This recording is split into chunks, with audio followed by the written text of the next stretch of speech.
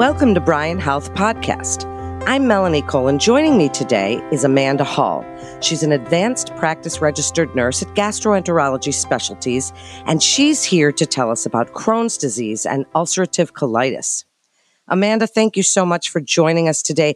Can you start by defining inflammatory bowel diseases? Explain what they are and how Crohn's and ulcerative colitis fit under this umbrella term.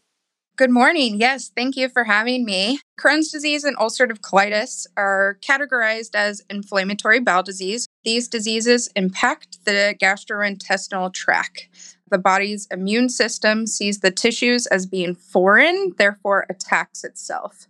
These diseases are very similar in that both diseases are defined in the gastrointestinal tract, but the pattern at which the disease is displayed is what separates them. So with ulcerative colitis, it impacts the large intestine only. Some patients are found to have disease just in one small area, whereas other patients are found to have it in the entire colon. This differs from Crohn's disease, in which it can impact anywhere in the GI tract from your mouth to your stomach, to your small intestine, and then as well as your colon. So these are defined during a colonoscopy. Ulcerative colitis is found in more of a continuous pattern, whereas Crohn's disease kind of skips around. Thank you for that comprehensive answer and explaining the differences and how these two really fit under this whole term of inflammatory bowel diseases. Now, what confuses a lot of people, and I've seen this in my many years in the healthcare field, is irritable bowel syndrome, IBS, which affects many people, but people don't understand the difference between inflammatory bowel diseases and an irritable bowel syndrome. Can you explain just a little bit about that?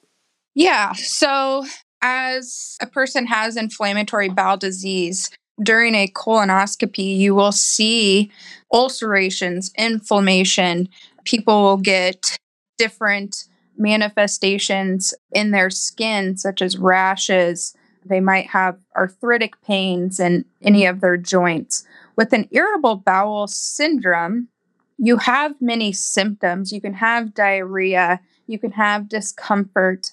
However, when we do a colonoscopy, there is no changes in the gastrointestinal tract. So it's not quite really the same things. Now tell us about risk factors, because I know from my mother and my sister and my brother, who all have Crohn's, that it is genetic. There is a genetic component to it. Can you speak a little bit about those risk factors? Are there anything that we do, lifestyle, any of that kind of thing that puts us at risk for Crohn's or colitis? Yeah, so nothing that you do can make you develop Crohn's or ulcerative colitis. Once you have the diseases, people that smoke, poor sleep hygiene, taking NSAIDs, so aspirin, ibuprofen, can actually increase or worsen a patient's disease. There has not been anything proven that can cause the disease. And then you just mentioned genetics and hereditary. So it's interesting in that many patients have no family members with ulcerative colitis or Crohn's disease. However, if you do have a first-degree relative, you are 3 to 20 times more likely to have ulcerative colitis or Crohn's disease. Yeah, that's so interesting. Now, symptoms.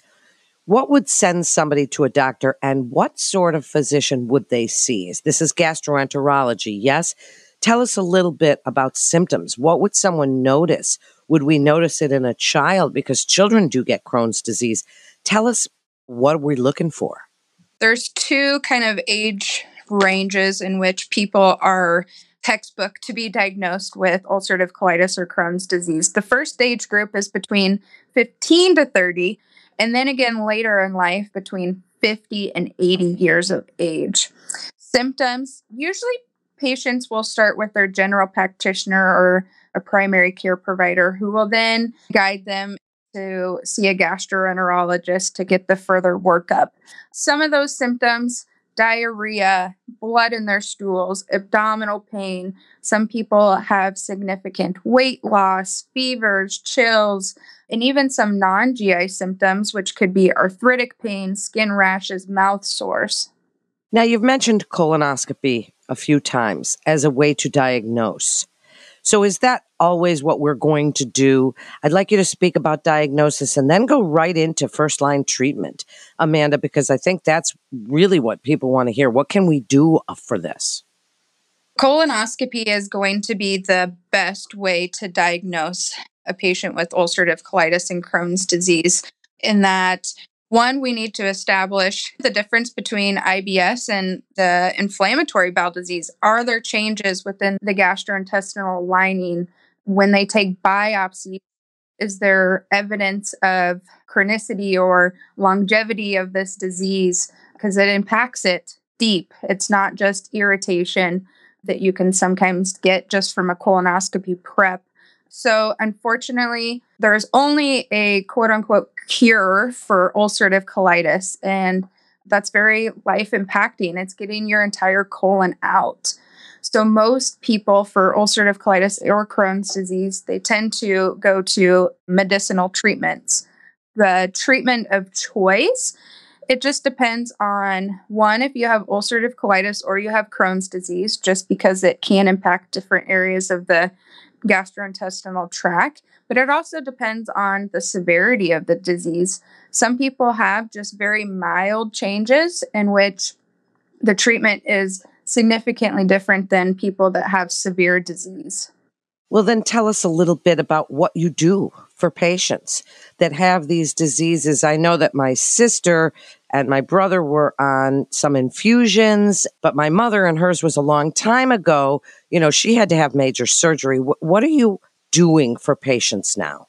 So again, there's many options available. Some of them still are oral agents that they all act to just heal the gastrointestinal tract.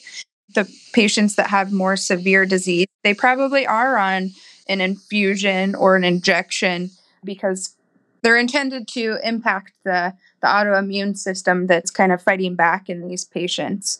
But luckily, these agents can put a patient into remission where future colonoscopies, we may never know that they have these diseases. These treatments are long-term, so a patient will have to stay on them for the rest of their life to some extent. Some patients have to escalate therapy, but some patients can be on one therapy their entire life. Well, it's really an exciting time in this particular field with biologics and immunotherapies. I mean, there's so much going on. Tell us a little bit about right when it happens and diet, because a lot of people know their bodies, especially if they've had Crohn's or colitis for a long time. They know what their triggers are. Tell us where diet impacts and how this is something that's really being looked at for flare-ups or to prevent them. So diet's an interesting topic. Many people feel that what they are eating is causing their disease. And again, it's nothing that will cause your disease, but it can impact your symptoms if you're in a flare. For everybody, they all have their individual triggers. Some people it's sugars, some people it's vegetables. And so we just guide them in that if it is impacting your symptoms when you consume those products, to just stay away from it until we get you in a better spot where your disease is lessened or you are in remission. And sometimes those foods may not impact you. So I'd love you to finish, Amanda, with some great advice for people that are living with one of these conditions. People look to holistic care, they look to alternative therapies, but tell us how in the medical community, we're really recognizing the complexity of inflammatory bowel diseases and looking at the whole person because there are so many angles to these conditions. Your best advice, Amanda, what would you like people to know? My biggest advice is that as a patient, you are not alone. These diseases can be very isolating. Many patients that I see, whether they have inflammatory bowel disease or not, they just simply don't feel that they can talk about their poop, right? And that's a big part of these diseases. So know that your gastrointestinal providers, your primary care providers, your dietitians, they're your team. They're help to guide you into feeling the best that you possibly can, give you additional resources if you need it. The Crohn's and Colitis Foundation is a fabulous resource for patients if they need to reach out to someone in their community just to establish kind of that normalcy, like, hey, I have this going on too. Like, you are not alone. Let's talk. They also have awareness walks in Nebraska, typically twice a year, in Omaha once in the spring, and then in Lincoln once in the fall. Well, thank you so much, Amanda, for joining us. And I know that the specialists at Gastroenterology Specialties can really help with these conditions. Thank you so much. And I'd also like to thank our Bryan Foundation partner, NRC Health. To listen to more podcasts from our experts, please visit bryanhealth.org/podcasts. That concludes this episode of Bryan Health Podcast. I'm Melanie Cole. Thanks so much for joining us today.